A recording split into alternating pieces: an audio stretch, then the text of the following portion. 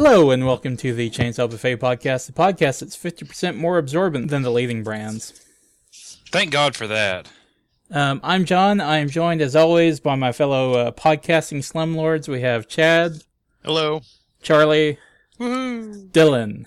Hello. All right, we made it through there really fast this time. I'm glad. We're getting better. Yay! So Less incompetent.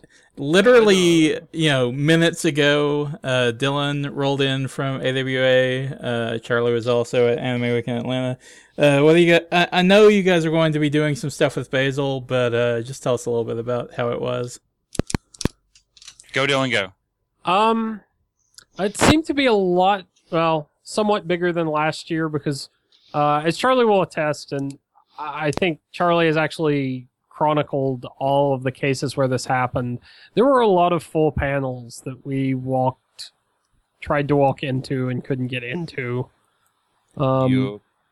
This seems utterly bizarre to me because having gone to AWA for a number of years, I've never once had a problem getting into a panel, even the larger ones. I vaguely remember some of this happening last time. I think part of the problem is they've got a lot of panel rooms that are kind of small. And early on in the con, I thought, well, they're just not like scheduling the panel rooms right. These need to be in the ballrooms. And then it happened several times, and we realized, oh, it's not just the panels that are first on our list. It's like all the not all the panels, but a lot of panels. What were these panels like? Because were they noticeably different in terms of content or presenters as opposed to last year? Because I'm still trying to wrap my mind. I just think it's the number of people there. I'm interested to see what the attendance numbers look like. Yeah. Was there maybe a particular guest that brought a lot of people, or Maybe Chris Sabat. Possibly, I don't know.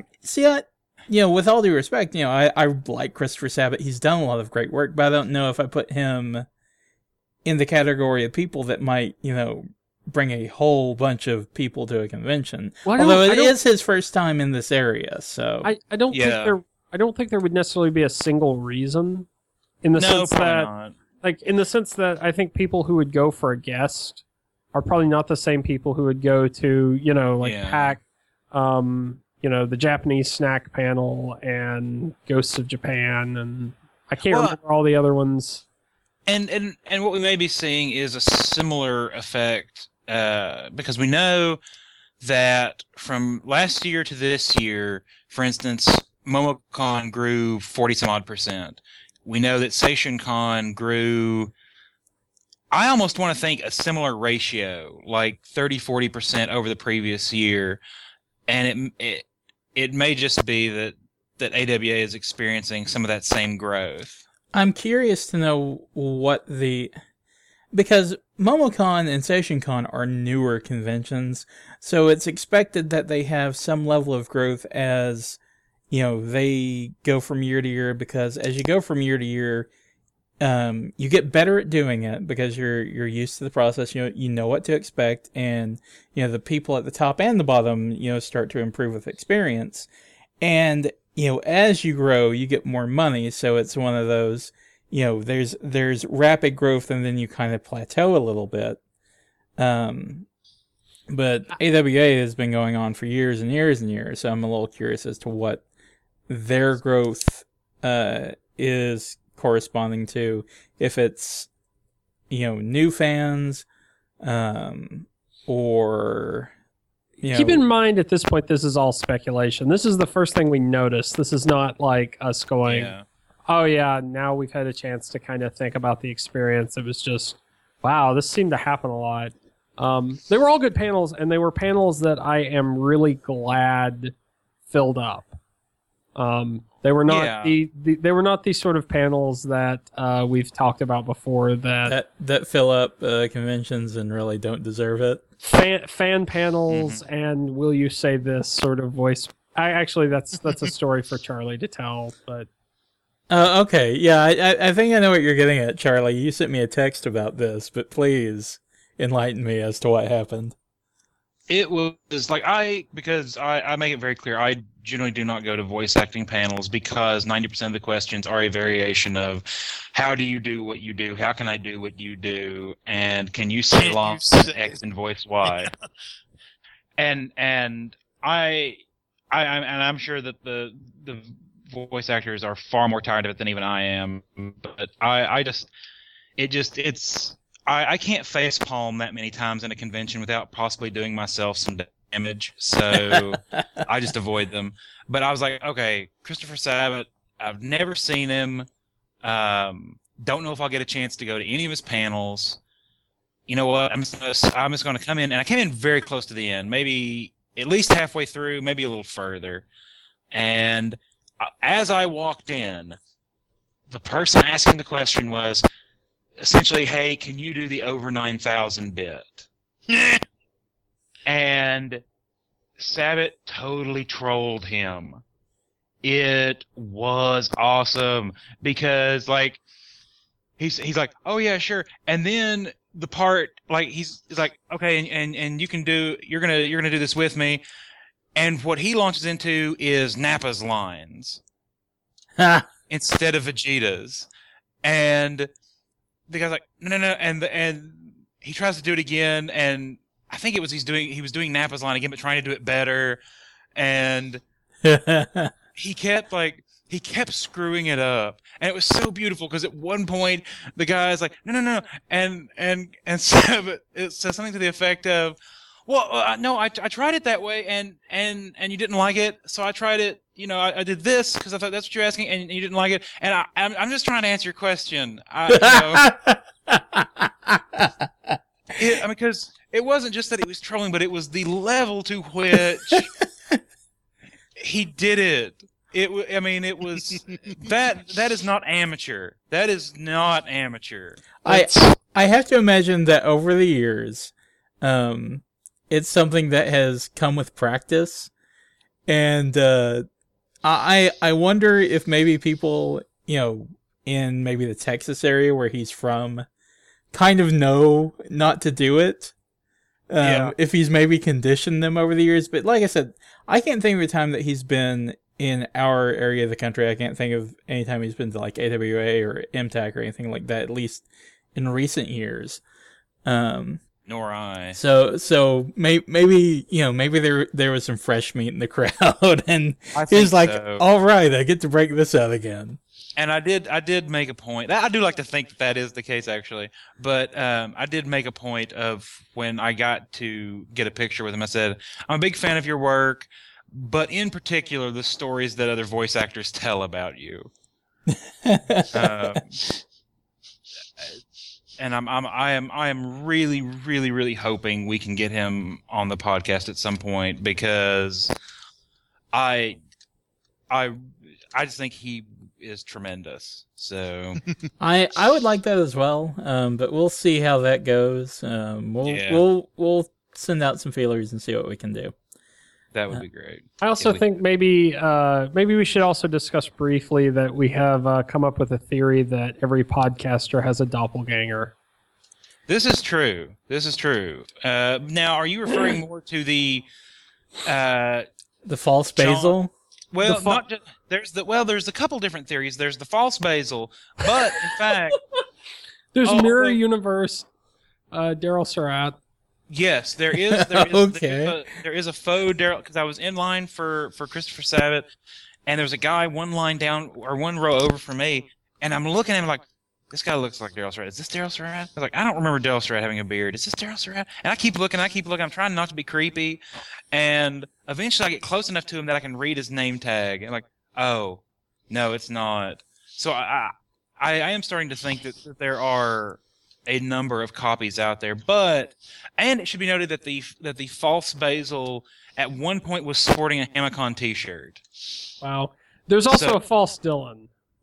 To be fair, there are many copies of Dylan because he is Cylon, but that's a story. But there is one copy that obviously went wrong in the manufacturing phase because he ended up in He is a huge Brony fan. He's a huge Pony fan, but he just doesn't understand why there is not gore and violence in My Little Pony. You know, okay, this was not a person at all. That's was in. I've been wondering myself. This was in AWO's Panel of Doom. They showed this clip from off of YouTube, and I don't remember what the guy said because he was saying all this, and I just kept thinking, quit saying that with my face. Dylan is Nicolas Cage in Face Off. Oh, I wish I was Nicolas Cage. I mean, wouldn't being the greatest actor ever be just amazing? It would be amazing to be Sam Waterston. I agree. So wait, going back to the anti-basal. So he had anti-basal. So he had a beard. You know, I imagine that if anti-basil's name was Basil, he would pronounce it Basil. I agree. He probably would. That's not how Basil. No, I think the anti-basil is probably different from the false basil, because the anti-basil would be everything that basil is not, whereas the false basil is trying to be everything that basil is. But it's failing miserably by being a creeper. Yes. So there's a rich mythology here. Or there's also the the mirror universe. Daryl Surratt has a beard. Yes, he does have a beard. That makes sense. So but Alan Tudyk... I was about to say, just like evil Alan Tudyk has a beard. By evil Alan Tudyk, I mean Chad. For the people at home, I am not kidding when I say that Chad and Alan Tudyk of Firefly fame look exactly the same. And if you were to look at pictures of them both, you'd be like, okay, they look kind of similar, but it's not exact. No, if you saw them in person, because the time I saw Alan Tudyk at Dragon Con, I was like, wait, when did Chad get here? They have the same facial tics. They have the same mannerisms. The only difference is that Alan Tudyk is the nicest guy on the planet Earth, and Chad is Chad. We need to work on making our podcast cruelty-free, guys. PETA will never endorse us. Thank God. That's a good. Fuck that bunch of hippies. I kid. Sort of. Kind of. But maybe you can join PETA. Join me for what? Are we really doing this? Anyway. Did you guys have anything else from AWA that you want to talk about, or are you gonna save the rest of it for AwesomeCast? Well, we will probably cross-post it, but being that I just literally drove in, I probably don't... It may be fresh on my mind, but I have not sorted through everything to bring you the choicest bits.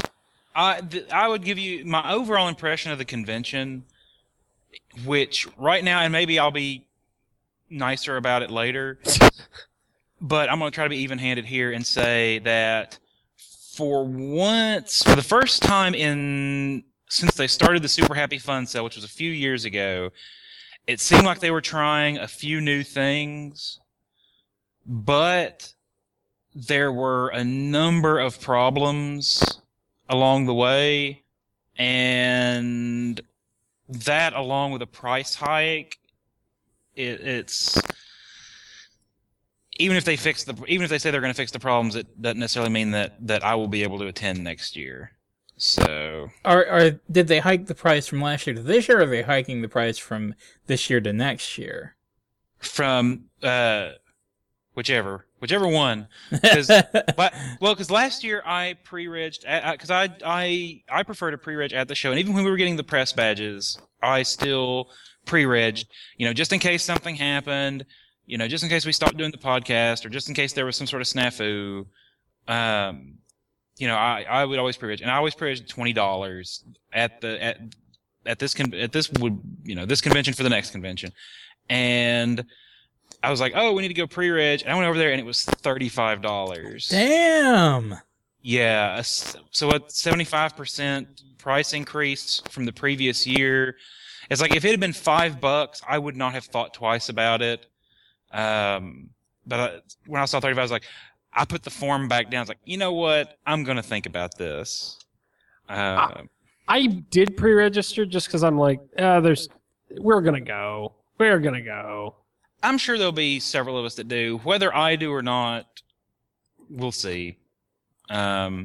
because and this isn't the convention's deal, but the hotel, depending on how you split it, can be kind of pricey. So if we're talking at this point, what could possibly be $200, essentially just to go and get in, not food, not anything you want to purchase. And if they're going to have the problem of the panels I want to go to, I can't get into, then I'm essentially paying for a dealer's room in Artist Alley. And if that's the case, I would just about as soon use that money to go to another large convention where at least it'll be a whole new set of stuff. I might suggest throwing your support behind MomoCon, but that's just me. I'm doing that anyway, though. Hi, Jess, if you're listening. I'll definitely be going to it regardless. Someone, I won't say who because they actually work for a convention, a different convention, did suggest looking into Animazement in North Carolina. He said he said he went when he was really burning out on going to conventions to do, promo work. And he found himself he was pissed a little bit, burnt out and pissed about it all the way up until he got there, and then really enjoyed himself. So I may start putting together a list over the next year of alternate conventions, but For me, I guess it depends on where everyone else ends up landing as far as AWA and everything else. So yeah, we'll see. I'm sure we'll have a group that goes, but I enjoy AWA on the whole usually, but this year was disappointing on a number of levels. So I think part of that too is that we go to so many really good conventions and part of it too is we know a lot of the people. So. Well, I think that's part of it, though. I mean, if people from the convention are personable and make themselves available and build relationships, that's part of the experience. I should throw out typically at other cons. Well, obviously, because the con you're running, it's not really practical. No, but I can't say that I know anybody from Anime Week in Atlanta, and that is in stark contrast to almost every other convention we go to. So, yeah, but I'm giving them a mixed review because, like I said, it was disappointing on a number of levels for me. But at the same time, I saw that they seem to be trying some new stuff, which really they hadn't. It hasn't felt like they've tried to do anything. I think I would say major stuff. I'm sure behind the scenes, and there's some small stuff like the early start and stuff like that. Yeah, I'm assuming you're talking about like large scale, schedule level, different like new things. Wait, say that again. I think it dropped out for a second. I'm assuming you're talking about like large scale new things. No, not necessarily large scale, but I mean like little things like I don't recall them having like the taiko drummers in the registration room to play while people were waiting in line to. Yeah, that's true. I mean there were other, and I can't recall all of them offhand, but and they had some different programming options than what I was used to. So I mean, it seemed like they were that there were some policy changes and some programming changes, and maybe they're trying to shake it up and do some new stuff. So I'll give them credit for trying. We'll see if it actually pans out and improves anything. But so it's not like all bad. I'm happy to see them, trying. All right. So, anything else from AWA, or are we moving on?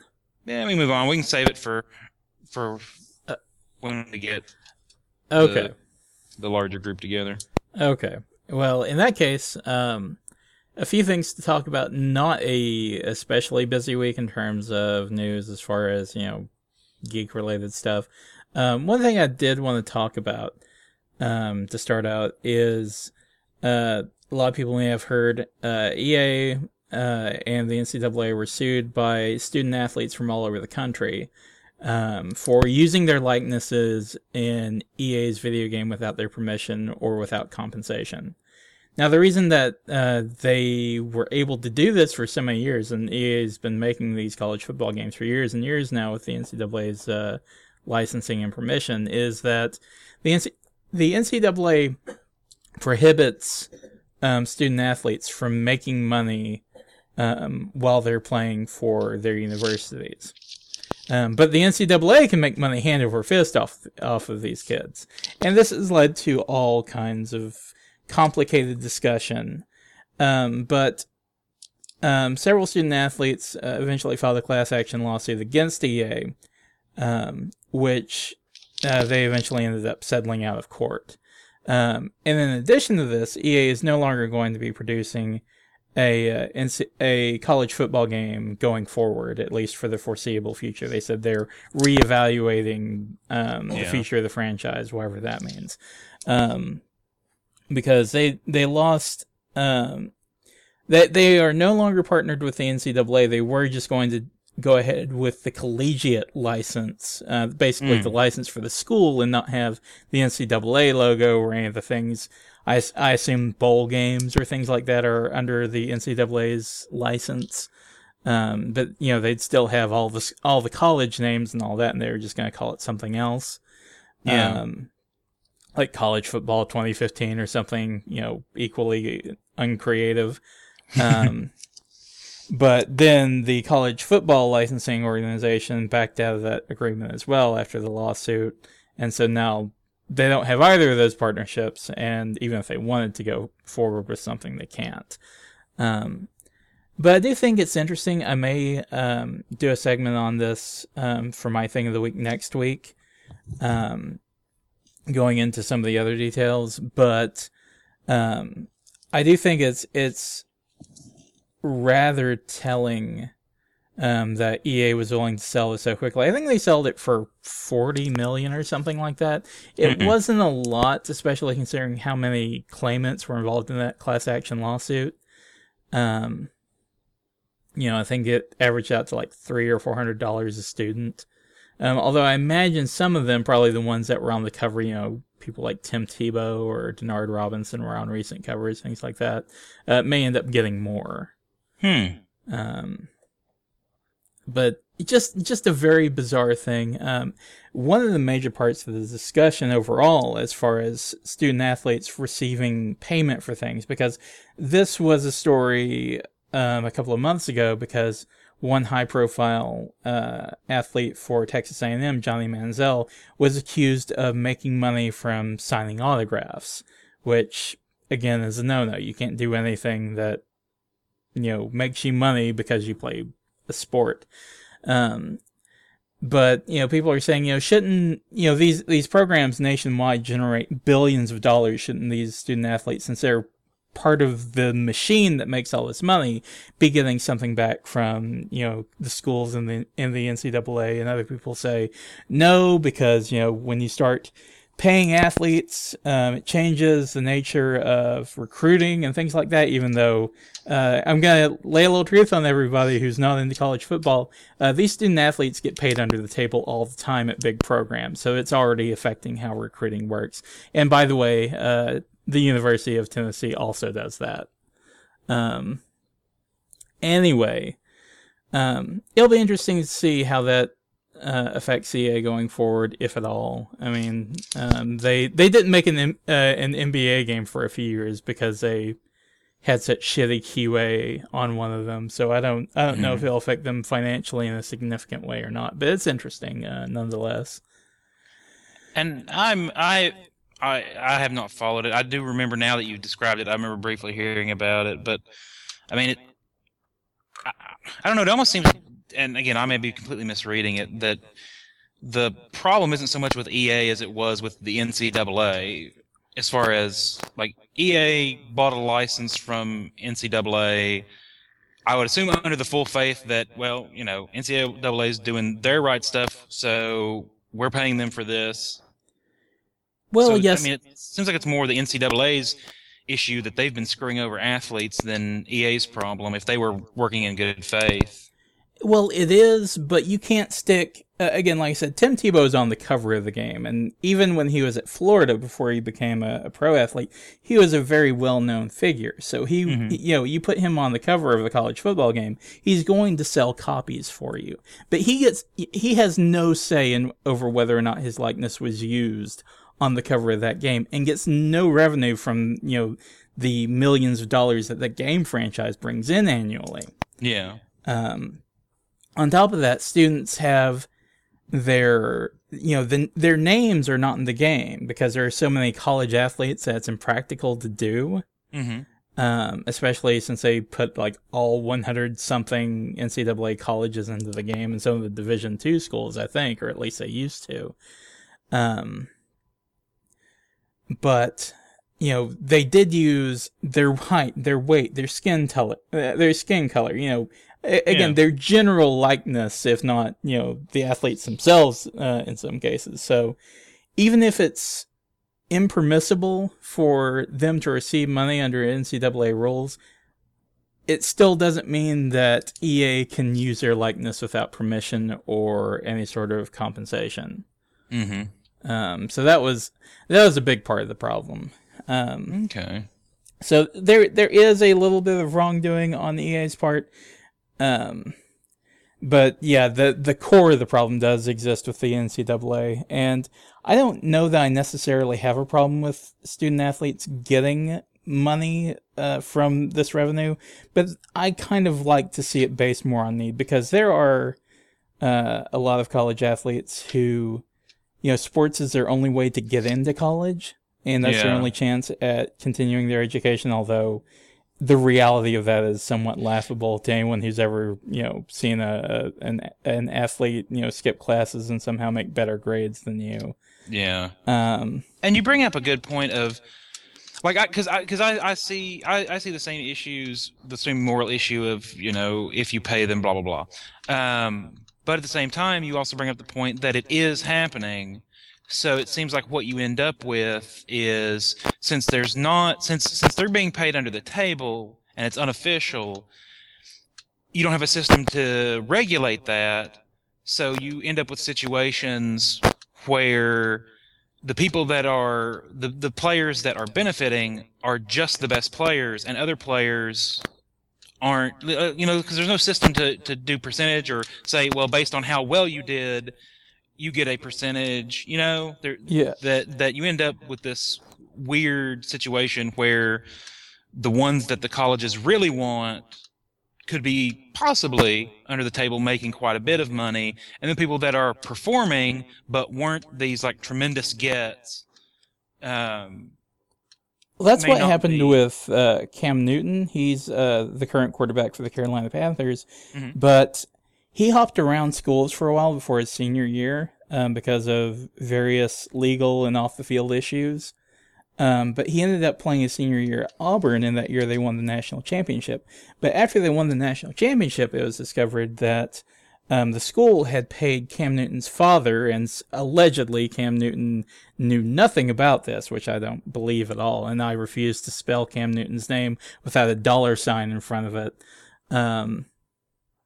But they paid him quite a substantial amount of money, and that's kind of the problem overall. If there was a way that students could make money, like I said, based on need, because there are plenty of student athletes who play quarterback for major colleges, and their dads are rich, or maybe they played football too. Peyton Manning was a famous example. Johnny Manziel, who I mentioned earlier, his dad's like, I don't remember if it's oil or if I just assume they live in Texas, so it's oil. But he's rich, so I wouldn't want to see him making money. Like, he doesn't need it, but somebody who comes from a poor background, and not just him, but other students at that school, because like I said, there are billions of dollars generated amongst all these schools. Where is the money going? I know a lot of it's going to these coaches. They're getting paid $4, $5, $6 million a year, which is insane. But I don't see it being spent on facilities that aren't related to athletics. I don't see it being spent on scholarships to give more people an opportunity to go to college, because let's be honest, college degrees are more like high school degrees now, as far as what they're worth in the workforce. So, I wouldn't mind seeing more people have the opportunity to have a secondary education without having to go into poverty, because that's a big societal problem that we have anyway, because by the time you go, even just for a bachelor's degree, which, like I said, has diminished value, you're in the whole, 5 figures. And then if you want to do a master's or a doctorate on top of that, just keep piling on the debt. Mm-hmm. But that's not even to mention all the schools that don't bring in or all the sports that don't bring in revenue, like like women's track or something like that. Don't they deserve money too? So it's a sticky issue. Oh yeah. Anyway, moving on. Valve made a couple of announcements this week. I will go on record as saying I am ambivalent about PC gaming. It's not for me, because the type of games that I like to play are usually not available for PC, which, the type of games I tend to play tend to be developed by Japanese companies. Let's just be honest. I like, fighting games and action games and JRPGs and things like that.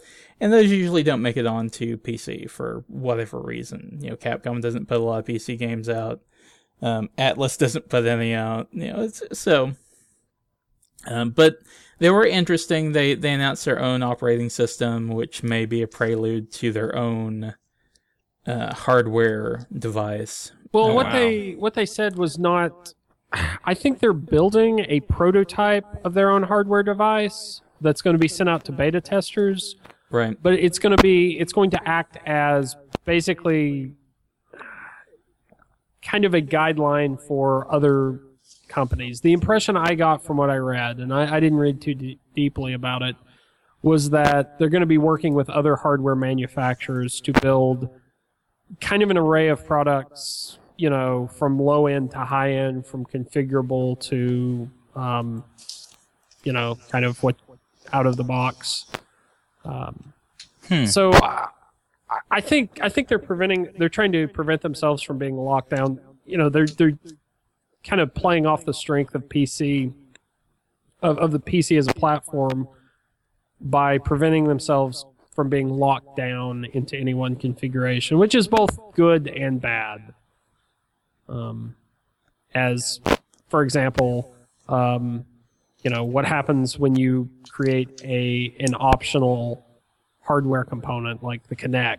Well, people don't use it because, it's not going to be there.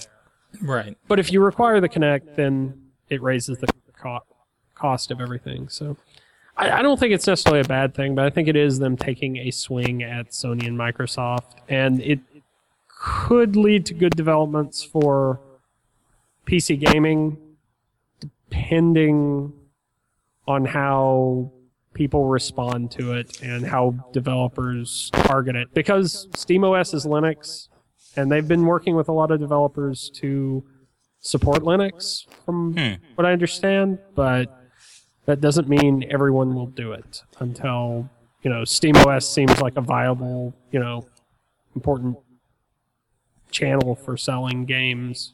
Well, Dylan, you mentioned, Valve trying to compete with Sony and Microsoft, and I was having this conversation with Nathan, and he was talking about, Steam kind of wanting to, Valve kind of wanting to make Steam this incorporated, living room PC, kind of everywhere device that you're using all the time, even if you're not playing games on it.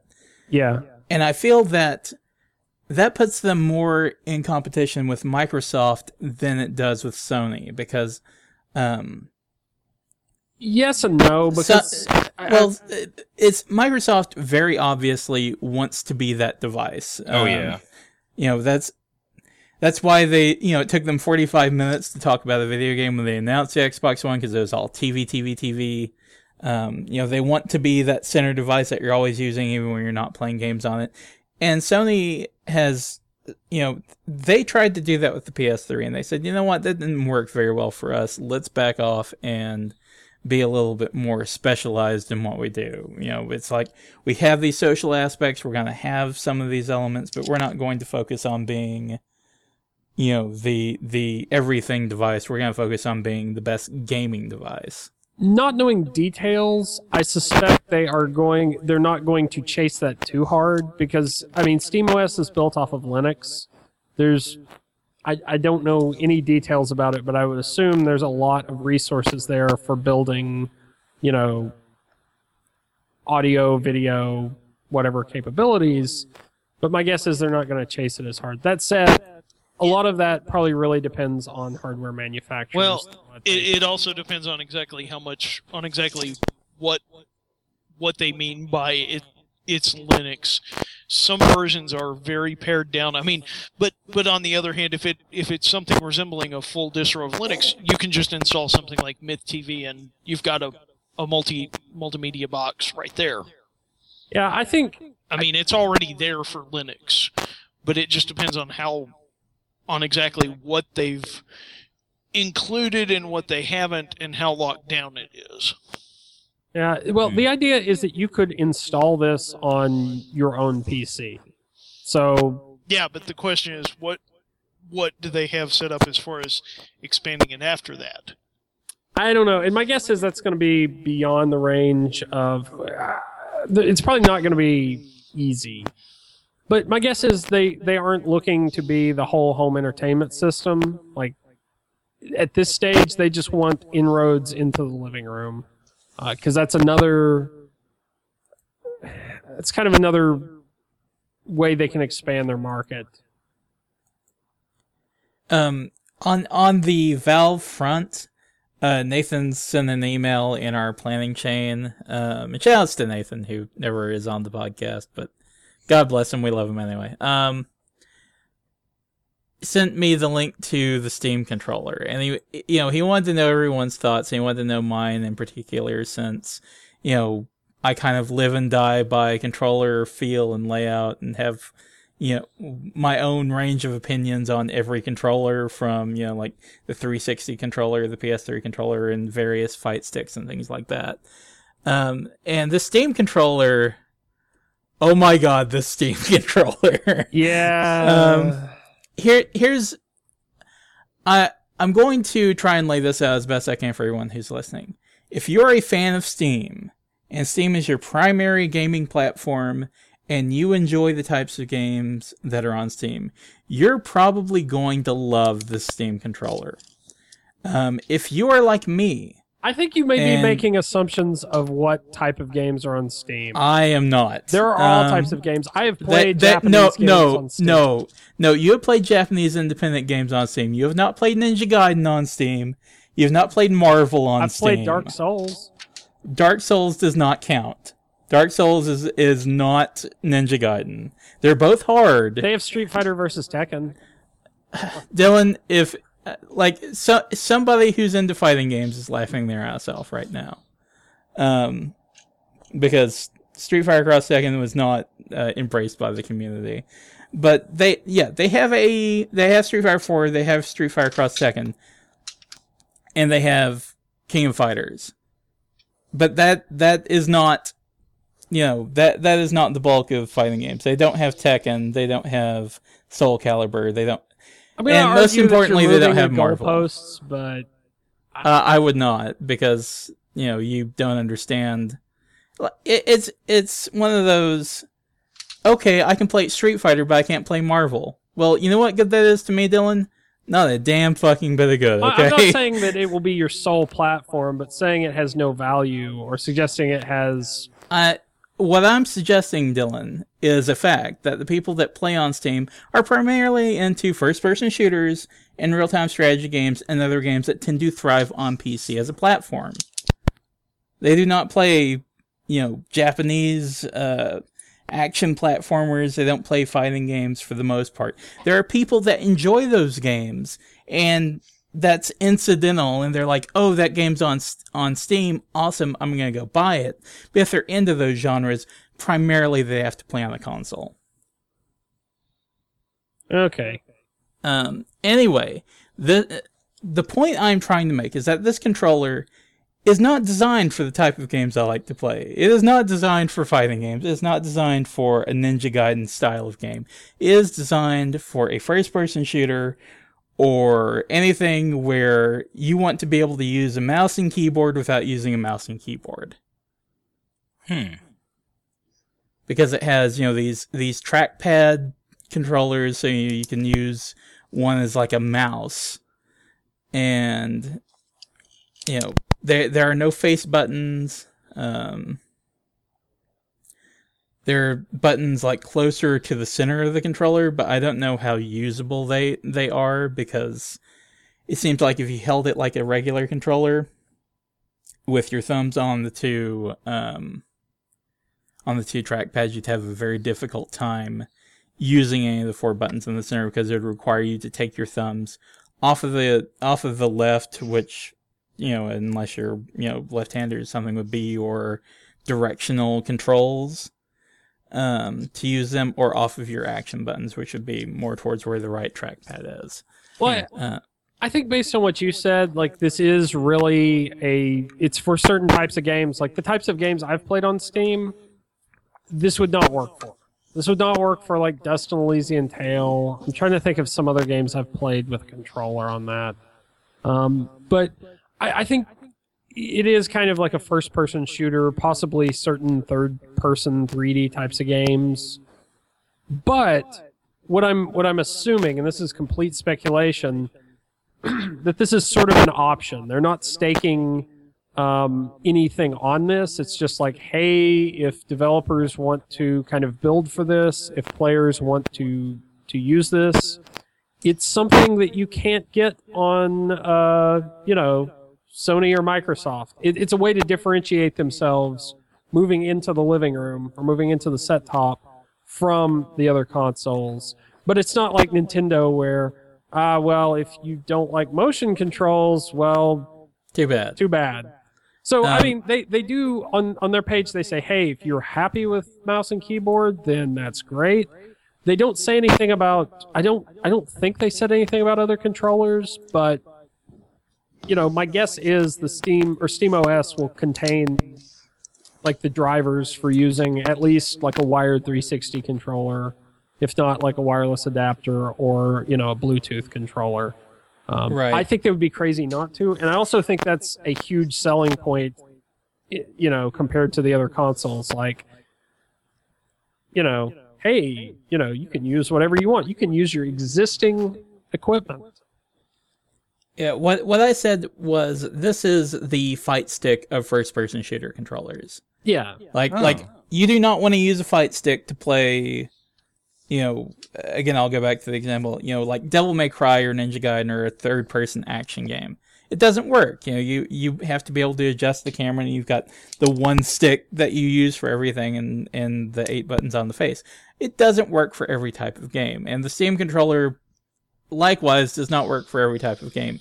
If you're somebody who, like I said, is really into Steam, you're probably really into this controller, and that's fine. But if your interests range a little bit more towards the console side of things and the games that tend to flourish on there, you're probably not gonna, this probably won't be something that you're gonna be waiting in line for. I think you're making assumptions on what the type of the stereotypical Steam gamer is.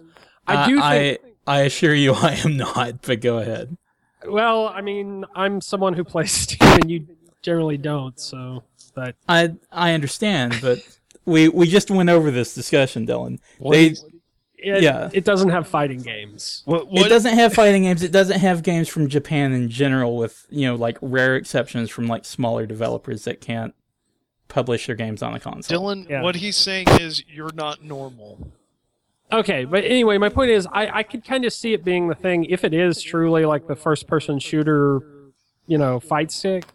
Then, if you're the kind of guy who buys the latest Call of Duty when it comes out so you can play with all your friends, then that might be a reason to go, maybe I will consider the PC version because look what I can use.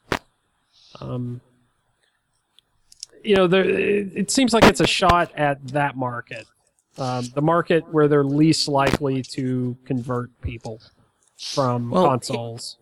It's one of those things where if you are a hardcore first-person shooter player, you're probably already playing on PC.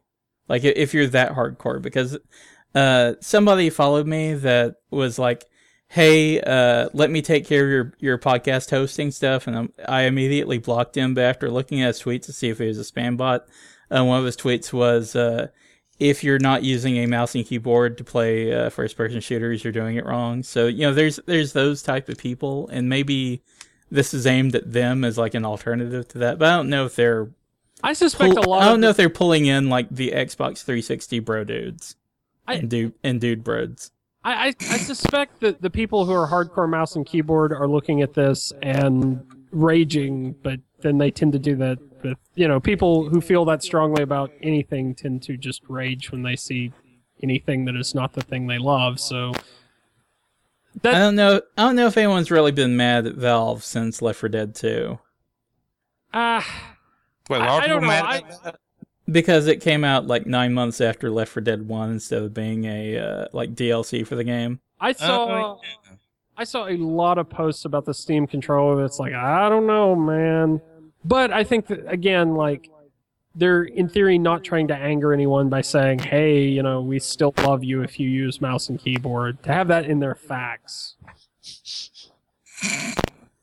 They don't say that, but they say we're happy you're happy.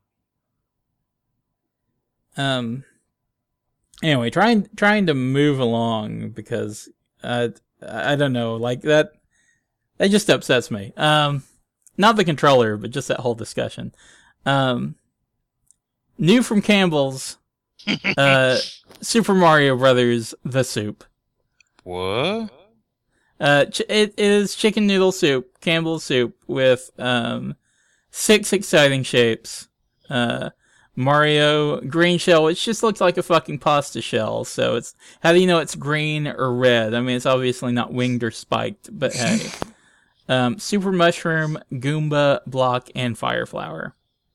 Wow. I'm excited about this. How have we not had this before? I don't know. Super Mario pasta, Yeah, Chad, you point. found the link to this, and the blog post that's talking about this, the guy has, like, Pokemon pasta and Ninja Turtle pasta and Spider-Man pasta from, like, the old days of these things being a thing. So, yeah, it does seem odd that it took this long for, somebody and Nintendo to get together and say, we need to move into the soup market.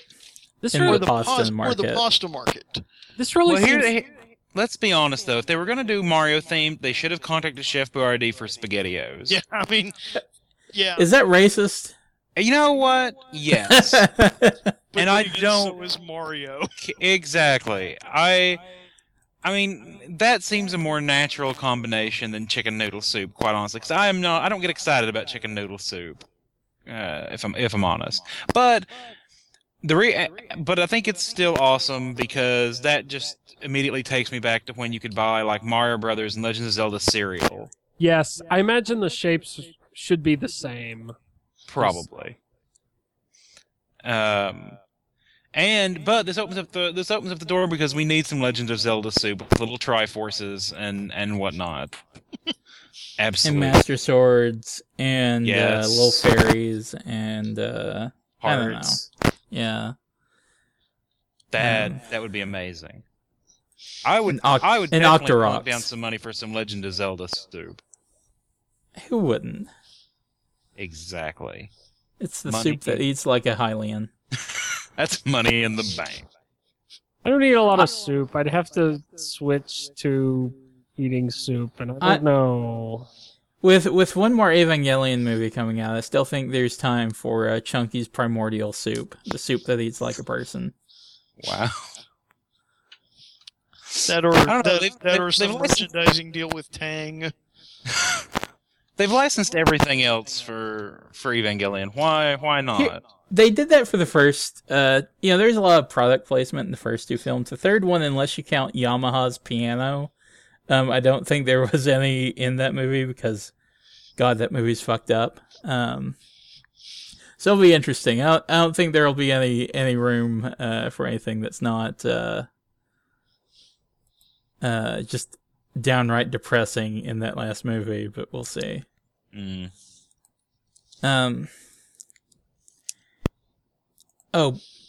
Last thing before we go on to our segmented portion of the program. I don't know. That was awkward. Did anyone else catch Agents of S.H.I.E.L.D. this week, or was I the only one? I did. I didn't. I totally forgot that it was on, and I'm sad about it. What did you think? What did you think of it, Dylan? It was pretty good. I'm kind of hesitant because it does have that feel of like, if you've ever played like the Star Wars role-playing game or like Wheel of Time or Lord of the Rings, it's kind of like, you guys have to be heroes, but you can't be too much because we all always have to kind of keep the real heroes off screen and, out of your way. But it could get to that point. I'm interested to see what they do with it. Well, it's one of those things where that's the line they have to walk because it explicitly takes place in a post-Avengers setting. Yes. They reference that right out of the gate. So you can't, obviously they can't be, Thor or Iron Man. Well, not only that, they just kind of have to, like, they can be involved, but not too involved. And I'm saying there's kind of like two extremes they could go with it, I guess. But I generally liked it, and I like the different take on things. I've heard people describe it as like an American Torchwood, and I've never really seen much Torchwood, but it does kind of remind me of like Warehouse 13, where you're like, Monster of the Week did something. Let's go investigate it. Just cool. Yeah, it'll be interesting to see what they do going forward. I liked it, but one episode I don't have too much to say about it other than, okay, yeah, that was cool. Agent Coulson is still cool, but they're not going to have Robert Downey Jr. on there every week. Yeah. So we'll keep an eye on it. Let's see. Did Chad drop? Chad, are you here? No, I'm here. Okay, awesome. I just didn't have anything to say about the show because I didn't see it. Right. That's fine. Chad, you had, while we try and get Dylan back, you had I'm here. question. Charlie. Sorry. Chad, you had a question that you want us to bring up, which was, is there anything that we're a fan of that we're ashamed to admit? Yep. So, I don't know. Does anyone have one that they want to just jump out with? I'm going to predict the answers here. Wait. I'm going to predict the answers to this. It's the question of, is there anything that you're ashamed to admit that you're a fan of? And John, being absolutely shameless, will say, no, there's nothing that I'm ashamed to admit because I admit everything. That's a factual pride. That's a factual statement. Dylan will shamefully admit that he follows Pitchfork's recommendations for music. Oh, holy crap. Oh, I wasn't going to say Pitchforks, but that was close. Oh, wow. And Charlie will make a non-admission of his brony status. He is not ashamed of that, I think. I'm not terribly ashamed. Dylan has tried his damnedest for quite a while to make me ashamed of it. But he does that to everybody. No, I've got something similar. I've got something, but it's highly situational because it hasn't been on TV for a little while. But well, go ahead. I actually really enjoyed watching Gem and the Holograms. when the Hub put it on at like 6:30 in the morning, whenever it was that I was getting up for work, they'd show like Gem and the Holograms and then I think Conan the Barbarian or Conan the Adventure. And I actually really enjoyed watching Gem and the Holograms. Can I also amend my answer to, I mean, just because your prediction was very close. Go ahead. It was actually pretty close for me too, because it was the same. He had the right theme, but the wrong particulars. That would suggest we're not as ashamed. I think it's more that, like, as my musical tastes have developed from, like, childhood on, well, for one thing, I've never been a fan of, like, really hard stuff, and my line as to what defines really hard stuff is very low. Not super low, not like, soft rock station low, but That's still pretty low. That's always sort of weird. And also, I think, for a number of reasons, yes, I have kind of crossed the line into, like, indie folk, indie rock, hipster music.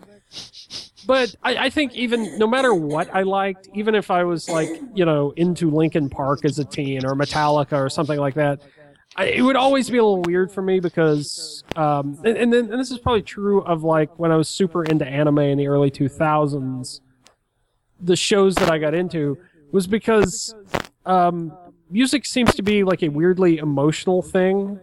It may be different emotions, but I'm just not comfortable with that. With emotions. You know what I've found about music as I've gotten older? I really fucking hate, like, 99% of all musical artists. Just like, really fucking hate it. Not their music, just the artists? Yes. I hate the artists, and I hate their music. I think part of this is I don't watch TV. Like, I don't watch network TV, so I don't really see The Voice or American Idol. I don't listen to, like, Top 40 radio. When I listen to the radio at all, it's usually to, like, the independent station here, which the station is independent. It does not play nothing but independent music. I should throw that out there. It's not like, they existed before fedoras and scarves and skinny jeans were a thing. Charlie listens to this station too, so I don't want to hear it. I do enjoy that station. I do not, but that's a difference in opinion. They're independent. That's American. There's not a single radio station that's local that I can say that, like, yeah, I'm gonna pick that station, I'm gonna leave it on that station, and that's what I'm gonna listen to. It's like, is there something that won't make me crazy? Okay, no, I'm gonna put in a CD. Okay, I'm tired of this. I mean, fair enough. I really don't have that. I really don't have that either, where there's just one station I can turn it on and leave it. Although I do find myself cycling, because the one that Dylan's talking about is very iffy around Athens for some reason. Like, if you get just a little bit south of Athens, it will usually come back in. But and once you get north, that's when the signal's really good. But for some reason in town, it's not always great. So I will cycle between it and, honestly, Chattanooga's NPR station, which actually has generally pretty excellent taste in music. I think when the Slants, the Manpower, and Eric Stewart stop making music, I'm just going to listen to smooth jazz, and that's going to be it. And I'll be okay with that. I see. And Nuja Bass, even though he's dead. The best musician we had is dead. See, I don't know.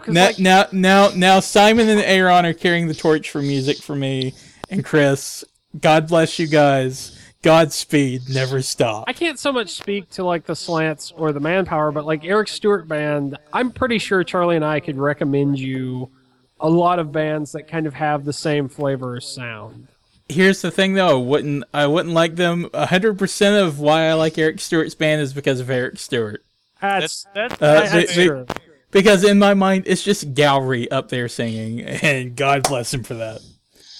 That is not an unfair critique. Like that is purely, I'm a fan of him as an actor and him as a human being, because he worked with us on Anime Fans, yeah. and I definitely do not find issue with saying, I like the band, but I actually like them even more because of who they are. I completely agree with that as well. And honestly, if I kind of would wonder what the music industry, the music landscape would look like if everybody were the same. That it wasn't just their music had to be good, but people's praise for them was also based partially on the type of person they were. That pop music would be very different. Yeah, Pop music would be dead. Other genres, I'm not so sure, but modern pop music as we know it would just be a wasteland. I mean, it is a wasteland, but you know what I mean. It's non-existent. As soon Yes. as you got hooked on the drugs, you'd be gone.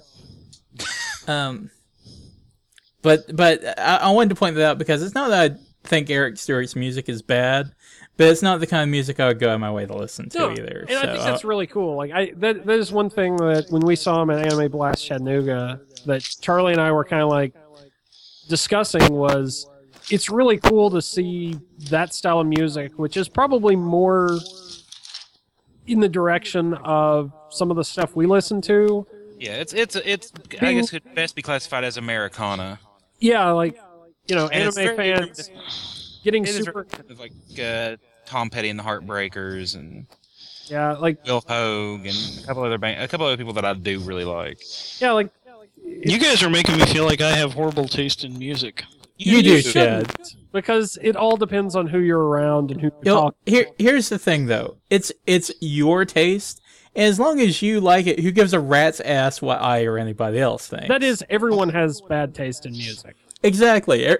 Everyone's opinions are like assholes. They all stink except for your own. You know, yours somehow smells better than everybody else's. I mean, And I think that's... even the whole, like, I like everything except country and rap. Well, you know, there's some rap and some country that is not horrible. Yes, like the typical messages and lifestyles that are put. Country, yes. Rap, I have yet to see that. Rest in peace, Ninja Base. That's all I'm gonna say. I mean, you could at least nerdcore. Have you heard any MC Frontalot? Yes, I have. That's too mainstream Unfortunately. for Chad. That's too what, Don? That's too mainstream for Chad. People have heard of MC Frontalot. It's not Celine Dion, so it's not ironic. It's more of, unfortunately, I have heard it. And it's not Guar or something else that's offensive and terrible. So Chad's probably not into it. It's not Lordy. Contrary to Dylan's assertions, I don't actually listen to Guar normally. Or Lordy, for which we are named after. Yeah. Anyway, speaking of Eric Stewart, I was going to bring this up anyway, but since we're talking about it now, I wanted to talk about his Kickstarter. They are trying to do their first music video for their band. Oh, cool. They've got almost $2,500 of their $7,500 goal. They've got a little less than 4 weeks left.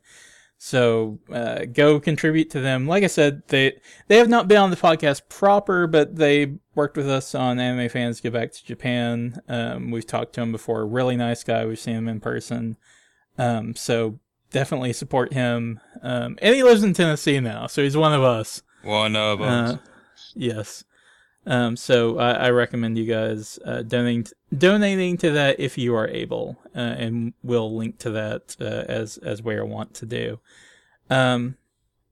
Chad, you actually have a name for your segment now, do you not? I believe we're going to call it the Dice Pile. It's your segment. You can call it where the hell you want.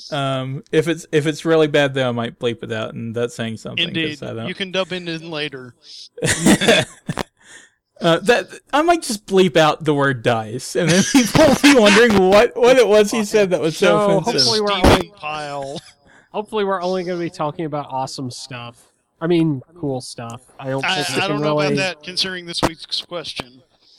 What is this week's question, So the Chad? topic this week, it's on the topic of paper and dice RPGs. As everybody knows, system and setting, they both have to work if you're going to have a good game. It's not necessarily required to have a game that you're having fun with, but a good game has to have both a good setting and system. So what game, in your opinion, has the best marriage of system and setting? In other words, what system does the best job of reflecting the world that the game is setting? And it doesn't have to be a good world. There are ones out there that have a terrible system, but it does an excellent job tying into the world and modeling it. Wow. Do either of you guys have an answer offhand? Because if not, I do. Go for it. I always liked, D&D does not have that strong of a marriage to system and setting because both have to be able to work with, they're designed to work with just a whole litany of anything. Yeah, true. But 7th Sea, you could say that system could also sensibly work with other settings other than the one that it uses. But I always felt like it really worked for the type of swashbuckling games that those were because of the way that the system worked. It always seemed like when I was rolling the dice, I was always rolling the dice to do something really cool, which that's the whole point of that game to some degree. So I always felt like everything just worked really well. Well, you stole my answer. Good. Or one of them. I actually had as 7th Sea, I do feel like it really does reflect that kind of genre, and the system itself, the way that it works, as far as the leveling up in your school or your sorcery, whatever, it does kind of reflect the way that swashbuckling genre works. It's not a kind of gradual increase; it's a fairly drastic increase as you get these, mid-level or master abilities. But the use of the action point, the use of the drama dice and action points is perfect because it does give the players a certain degree of control over at least when they fail, which is really in fitting with the whole mimicking heroic movies and that kind of thing. But my honorable mention for the best marriage of system and setting actually goes to one of the ones that I was talking about having a really shitty system that does an excellent job tying into the world. Okay. That would be the original Deadlands. The original Deadlands has a shitty system. It's in terms of the attributes, it's a mess because your attributes are not only rated by the number of dice you roll, but by the type of dice, and it gets really confusing and horrible trying to compare stats, for example. And in terms of the system itself, it makes it almost impossible for spellcasters and mad scientists to do their thing because they have to draw cards for it. But on the other hand, it does an excellent job tying into the setting because its version of action points are poker chips, and a lot of the advantages are colorfully named in keeping with the setting. And for spellcasting and things like that, you actually draw poker hands. For those who don't know, Deadlands is, of course, the Weird West, so that kind of poker ties in really well, but it's one of those things where tying into the world setting is actually a detriment to the system because not only do you have to draw, your chances of doing really well if you're their version of a spellcaster are really low because you have to get a good hand. And they're fate chips, they call them.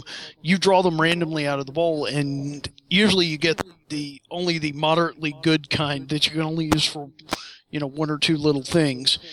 But if you draw a blue or red chip out of the pot, then that gives you a more advantage. So it kind of throws things off because not all of the action points are equal. Not all of their version of action points or drama dice or whatever force points in Star Wars, whatever you want to call it. Not all of them were equal, which kind of threw things off because it wasn't really fair. But the different types of poker chips ties perfectly into the world, but made for a shitty system. And then, of course, Brave New World took the system and made it even shittier, but they made it even shittier. But that's another story. So, Dylan, Chad, did either of you Charlie, I mean, yeah. Did either of you guys have a...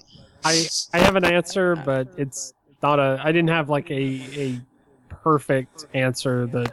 Dylan, there is no perfect answer. Go ahead. Okay. especially yours. I was tempted to say Seventh Sea as well, just because of That's one how that we've much the played. But I'm gonna say Call of Cthulhu. Like I said, this is not a good, necessarily a perfect contrast of system and setting, and in fact, it's a very ugly system. Actually, I would argue the opposite. Well, hold on. The system that's managed to go unchanged for 30 years because it works. Well, but I wouldn't Well, say... the point of the game is to die horribly, so there's that. I wouldn't Well, say- basic roleplay is a good system. Basic roleplaying is a good system. Yeah, I wouldn't say that it's ugly in some respects. Like, at least the version of Call of Cthulhu I played, you had to have a separate table to make opposed skill checks. It does a lot of things that, things like, D&D since 3.5 and things like that have done a little more easily, like have negated the use of tables like that. And I don't even remember how the combat works, but it allows you to build It's all percent on dice. Okay, yeah, I remember. I'm mainly focused on skill because And that's what you... the table that you're talking about is actually just basically for reference, because whenever you roll against an attribute in percentile, it's always the attribute times 5. Wait.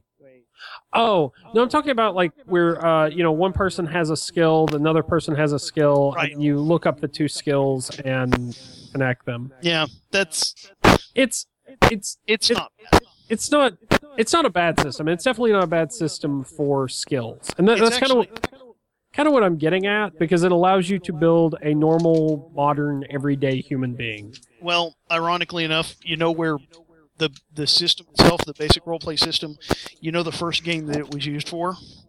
No, what was it? RuneQuest.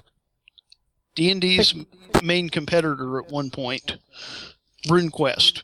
And it was really not suitable for the heroic fantasy genre.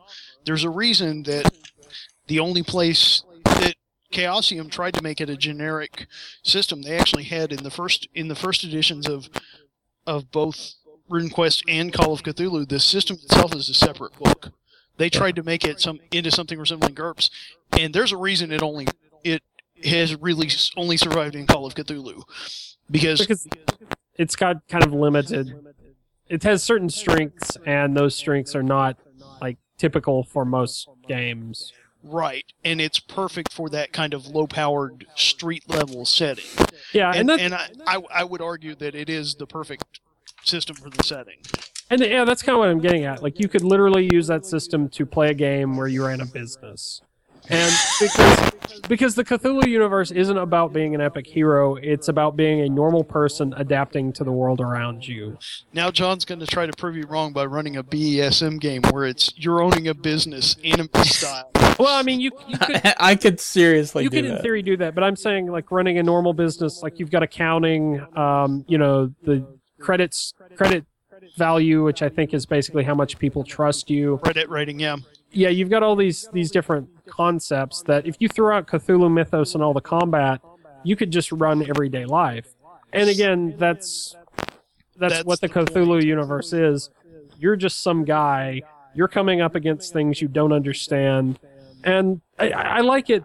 I like it especially because it's kind of a good contrast to other games where the best stories out of them are typically triumphs, whereas the best stories out of Cthulhu are usually on some level of tragedy. Like, you never win for good. It's always like you've held off the inevitable. But anyway, that's fine. All right. Charlie, did you have an answer? Yeah, I think so. Because Deadlands was actually a really good choice, and any of mine would be like more theoretical because I read a lot of RPG books that I never got to play. But Deadlands is actually a good one. I'm gonna go, and this is you could argue it either way. I'm gonna go, I think, with Mage the Ascension, the earlier version of Mage from World of Darkness. Particularly because I like the whole, because the setting basically that all technology is magic. That there are this group of wizards and magicians who have basically crafted magic to look like technology so it fools people, because if you do something that looks completely supernatural, people's own sense of disbelief in the supernatural cause a rift in reality, and basically existence itself tries to swallow the magic user that does that sort of thing. And that this group of wizards has basically curated that over centuries to where their form of magic is completely acceptable because people don't understand that it's fantastic. But I really like the whole magic system of you put dots in these sort of certain magical skills like fire, elemental control or something like that. But there's no actual spells. The powers just sort of let you determine, how great an effect you have on this certain type of thing. So you basically make the spells up yourself, but there's this sort of, here's roughly what you can do. That's actually really generic to storyteller in general. Every storyteller game does the same basic thing. It's just the name of the fuel source and how you replenish your mana. Mage, though, was far more generic, because I read quite a number of those books, and Mage was by far the most generic in that, here's just a thing that you can control, good luck. But what I really loved in that was that you had to try to make it look mundane. Like you could choose to just shoot a fireball or, shoot a bolt. I think the example from one of the books, actually. But the paradox is going to kill you. Yeah, you can just choose to shoot a lightning bolt from your fingertips to destroy your enemy, sure. Or you can use magic to to eat through this telephone pole such that it looks like, it's termite damage that makes the pole fall over, snap the wire, and the wire happens to hit your opponent and electrocute him. These are the same thing. These are the same spell, but if you do it one way and you see it, their own disbelief in magic will cause the paradox, and existence itself will try to eat you. What if you kill the only witness?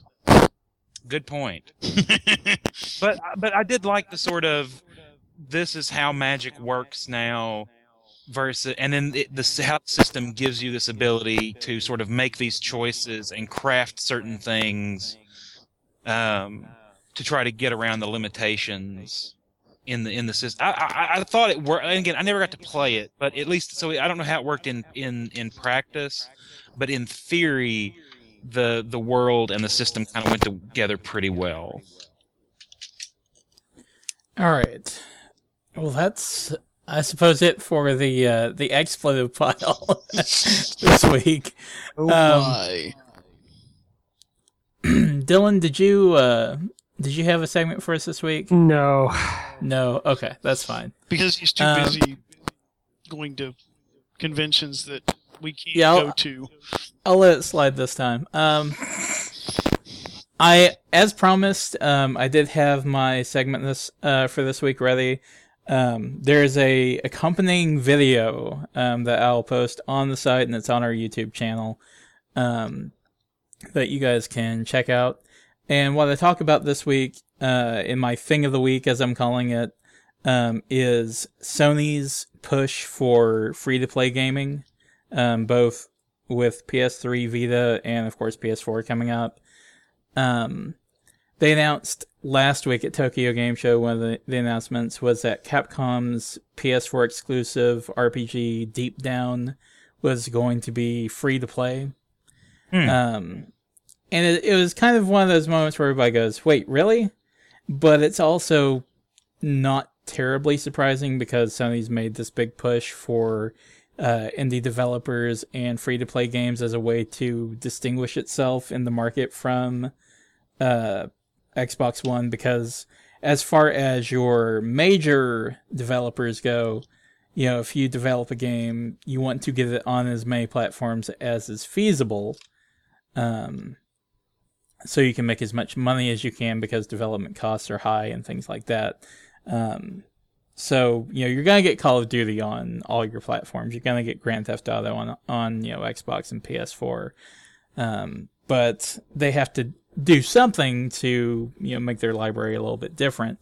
And that seems to be the way that they're going. But already, Sony has a fairly strong free-to-play presence on their online store, but, they've done it kind of quietly. Like, I don't know that I've seen a lot of press about it.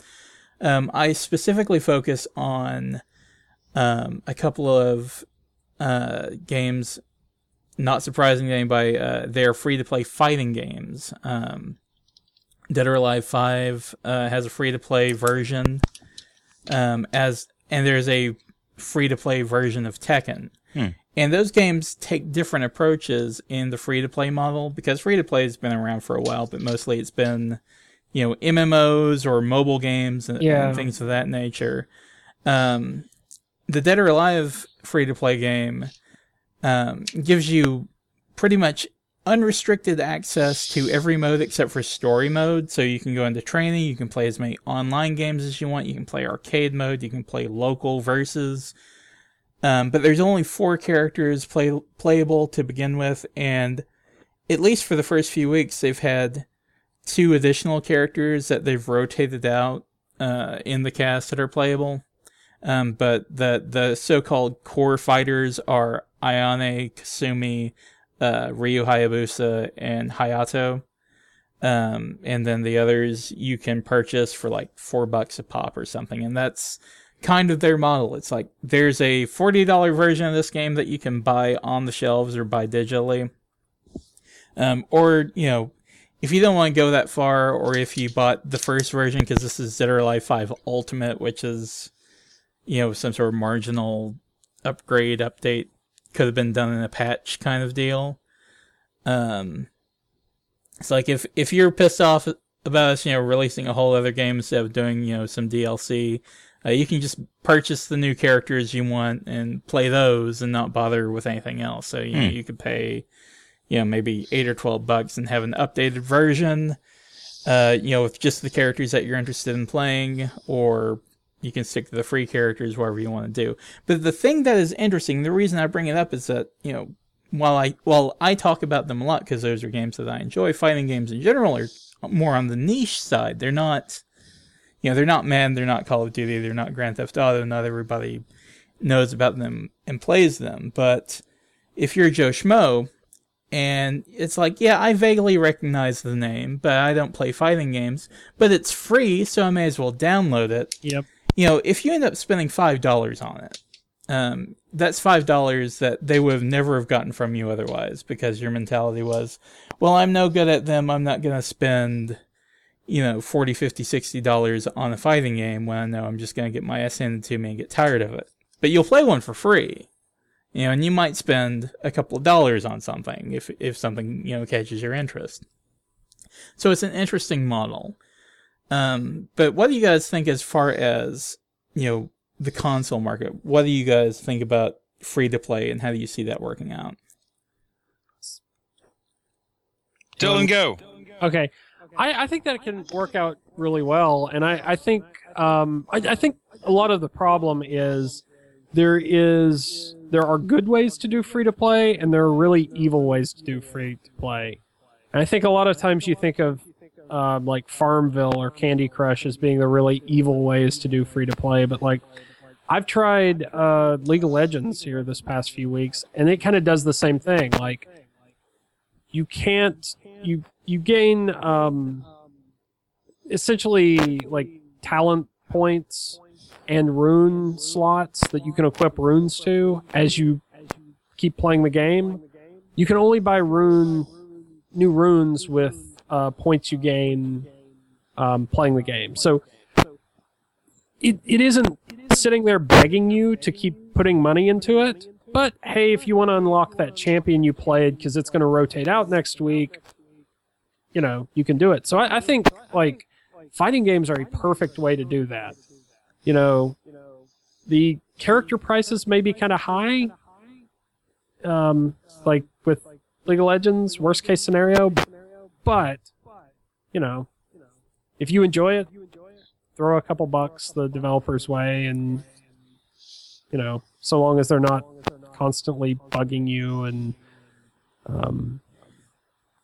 using that pay mechanic as a way to get ahead. Yeah, it's interesting that you mentioned that, because I do like the model for free to play that Dead or Alive 5 Ultimate uses. Tekken Revolution uses a different model. You get access to all the characters, but in order to play the game, it has a token system, kind of, basically the equivalent of arcade tokens, and they replenish like at a fixed rate. Like after 30 minutes or an hour, you'll get a token, but you only get like 7 or 8 tokens to play with at any one time. So you might play for 30, 45 minutes. But then you're out of tokens, and if you want to play more, you either have to wait or you have to buy more. That seems more towards the evil Farmville sort of model. A little bit. Which sounds like it's the way it's going to go. Well, not necessarily. It depends on what the outcome is. How are people playing Dead or Alive 5 or League of Legends versus, how profitable is Tekken or Farmville? And if you don't want to see that type of situation, don't support it. Don't pay the extra money to buy tokens. Just go and play something else until. That's what I do. I just play something else until my tokens replenish. And by the same token, in something like Dead or Alive 5, throw them $5 or $10. Right. I have not dropped $1 on League of Legends. I don't need to, but at some point I may decide to, just because. It seems like the right thing to do. League of Legends is where fighting game players go to die. I'm just saying that's my experience with. No, I understand, and I'm sure it's a fine game, and we've had guests on this show that are in that game, and that's fine. Support it. I'm just saying that in the fighting game community, that's where they go to die. They go start playing League of Legends and try and chase that esports money.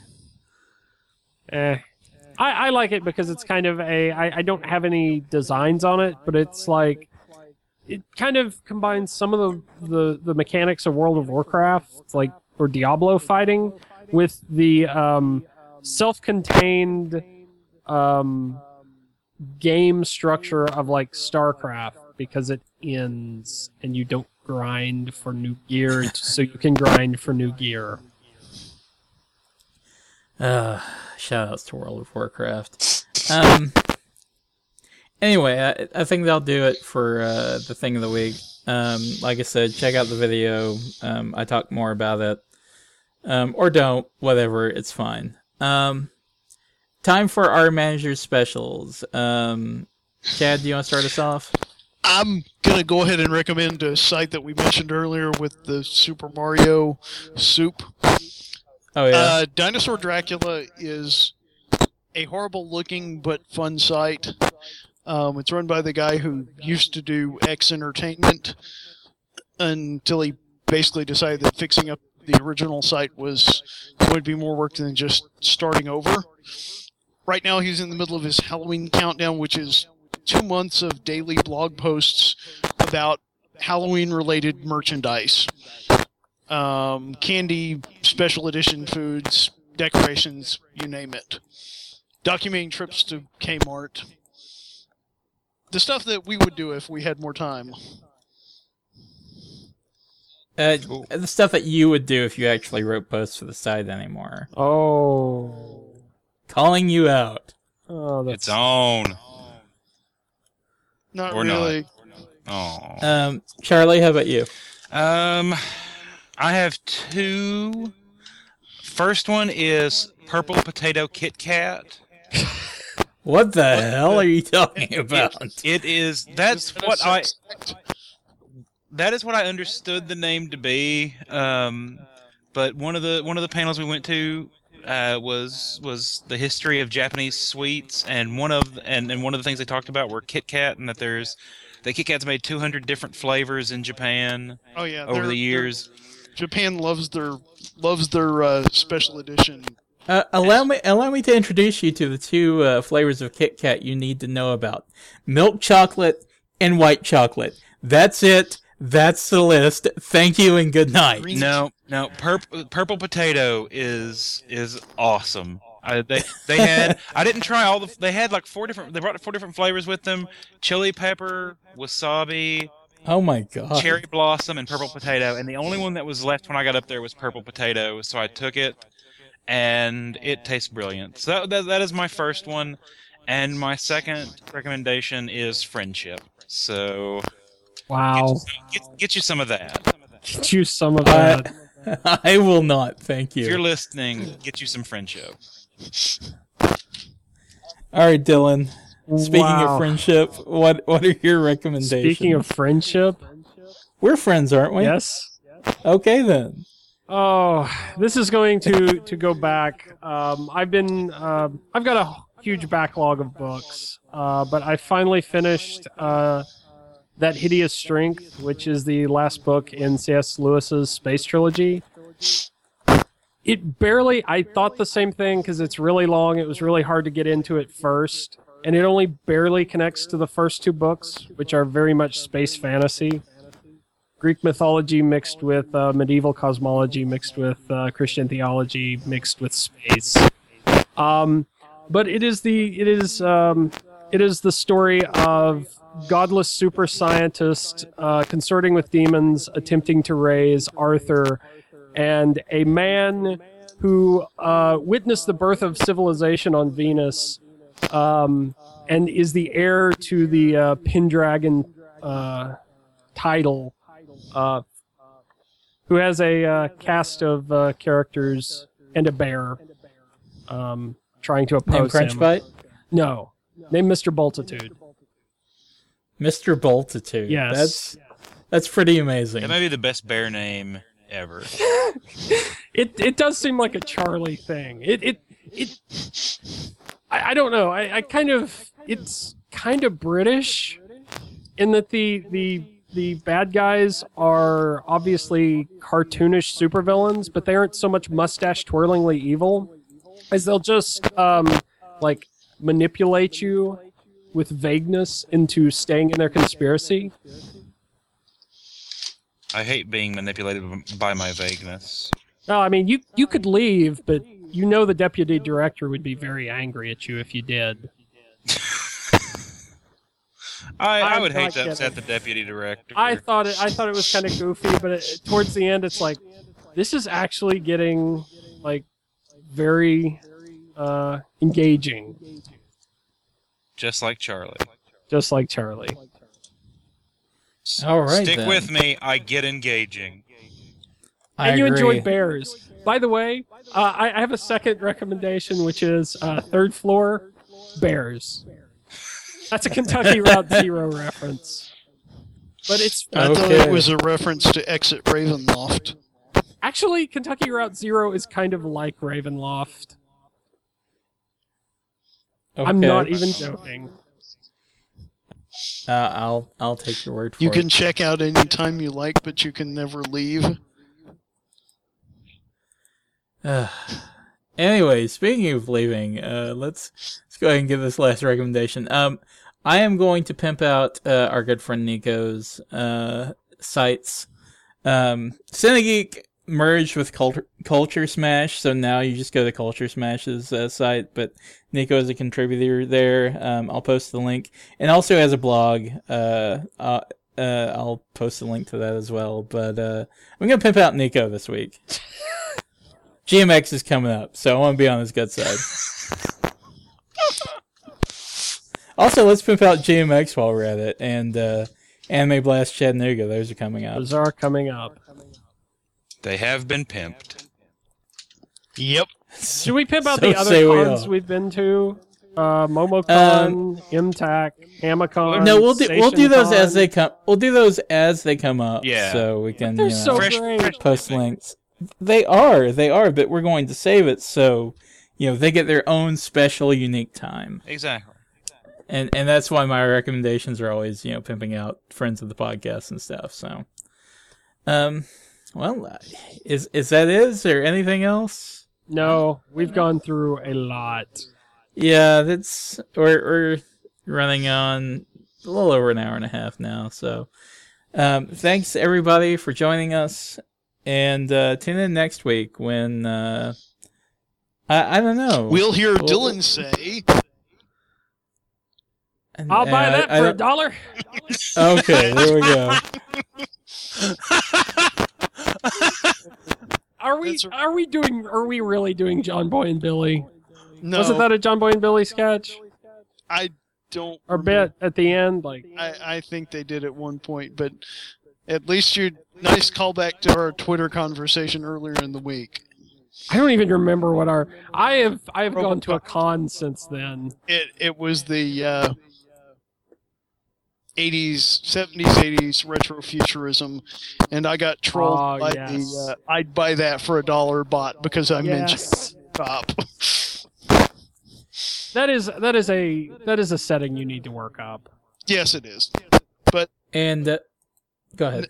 But go ahead and. Yeah, I was just gonna say one other thing, guys. Make sure everybody on Wednesday tweet at Dylan Wolf and wish him a happy birthday. Thanks for listening, everybody.